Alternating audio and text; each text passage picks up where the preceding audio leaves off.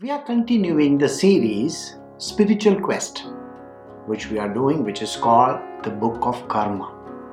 Now, the Book of Karma is a never-ending story.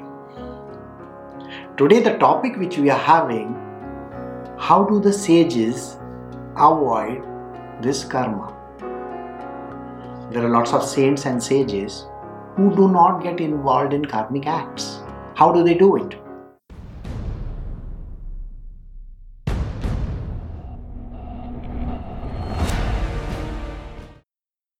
You know very well that the sages and the saints go out and beg for food. They also wear old tattered clothes or clothes which are orange in color, yellow, orange or white. Now you may want to know what exactly is this. These are the clothes of a renunciate as well. Now when they go out and beg, what exactly happens? Do they incur karma? So let us follow how this works. You see, when you eat food at home, it is freshly made, some things are freshly brewed, the milk is fresh, everything is fresh, you want to eat fresh food. This fresh food has got a lot of desires in it. You want hot cup of tea, you want hot coffee, you want fresh chapatis. The bread has to be fresh. The vegetables, rice and so on and so forth is absolutely fresh. Even when you go to the hotel, don't you want piping hot stuff? This has got tremendous amount of desires embedded in it which are connected to you. You want it fresh. Now imagine a beggar comes to your door. What do people normally do? They pull out the stale stuff that is lying in their fridge and then they palm it off to this person. Right? There is a lot of stuff lying in the fridge. The refrigerator contains stale stuff. Stuff which you don't even want to open and see. You want to palm it off to someone. Even in the restaurants, there is a lot of stuff lying around which is just thrown away or given to some poor people, distributed across. Vegetables that are thrown away in the markets, which are not used. If you go to a grocery store, there are lots of groceries which may not be in the right condition. These sages and saints and these renunciates, they go door to door asking for food. They are not demanding for fresh food at all. They are not even saying that you have to give us something cooked right there and then. Whatever you pass on to them, they are willing to take it. They humbly take it in their jholis. Or they collect it in some small tins and they carry it with them. These food items do not carry any desire whatsoever.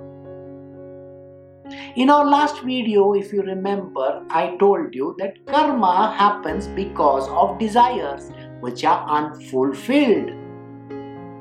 Think about this food. This food is desire free. And when the food is desire free, this food, when it is passed on to any of these kind of people like sages, saints or the beggars or whoever, that food does not contain any karmic action in it. So these people take the food and there they do something which is called purification rites. After they purify by means of water and some kind of a mantra, they ingest it, they eat it.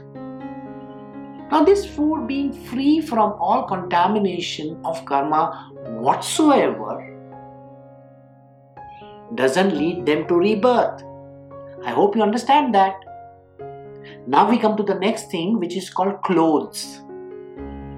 There are stories of Buddha where he used to go along here and there and take small bits of cloth from different places. The old discarded ones or his old garment he would take. He would cut it and make it into small patches. I'm sure you remember the patchwork of Buddha. It's a well-known story. Now there are lots of clothes which are discarded. You have used the garment for many years and then you throw it away. Or you give it to some charity. Now when you give it to charity, what happens to that garment? That garment is useless as far as your karmic action is concerned. There are no desires whatsoever left in that. You don't desire to use that garment. You're not even interested in it. So you chuck it away. And when you chuck it away, these people, they can pick it up. It might be torn in some places. So they sew it together. That is what Buddha did. It's like a quilting. You know how quilts are made? You use the quilt for covering yourself up. Exactly like that. So these garments are patched together, and these patched garments are used by sages. They also use very cheap kind of a cloth, which is made from cotton. You will find that they wear garments and they eat stuff which is discarded. Now, do you understand this whole story? Karma is attracted towards those desires which are unfulfilled. These people are not getting involved in any karma whatsoever, neither with the garments nor with the food. Again, when they are walking on the streets, they are using vessels which are made from the barks of a tree, or you must have seen a kamandalu, a pot, which is made from the gourd. After the gourd is completely cleaned out from inside, there is nothing inside. So this gourd is converted into a kamandalu, a drinking pot as they call it. They are also wearing garments, sometimes you have seen, made from animal flesh, the coverings of an animal. The animal might be dead. They are not going to kill an animal and use it. No. They are using those kind of garments. And sometimes they use these chappals, the footwear which is made from wood. They are called padukas. These padukas are also the wood that is available in the forest. They are not harming anything or anybody. So their commitment of karma is minimalistic. Even in the food that they eat, the garments that they wear, the place that they sleep. I'm sure you know the place that they sleep is old caves, some such kind of places which are not even used, an uninhabited place, maybe a hut. So now do you get the point? Why these people are not involved in committing more karmas? They don't want to come back again and again and again. In their world, they are avoiding these kind of things, becoming desireless. So when you become desireless, you naturally avoid making more karmas, which will save you from your further rebirths. I hope you understood this topic. Why the sages, saints and these ascetics do not ask for fresh food or any of these things.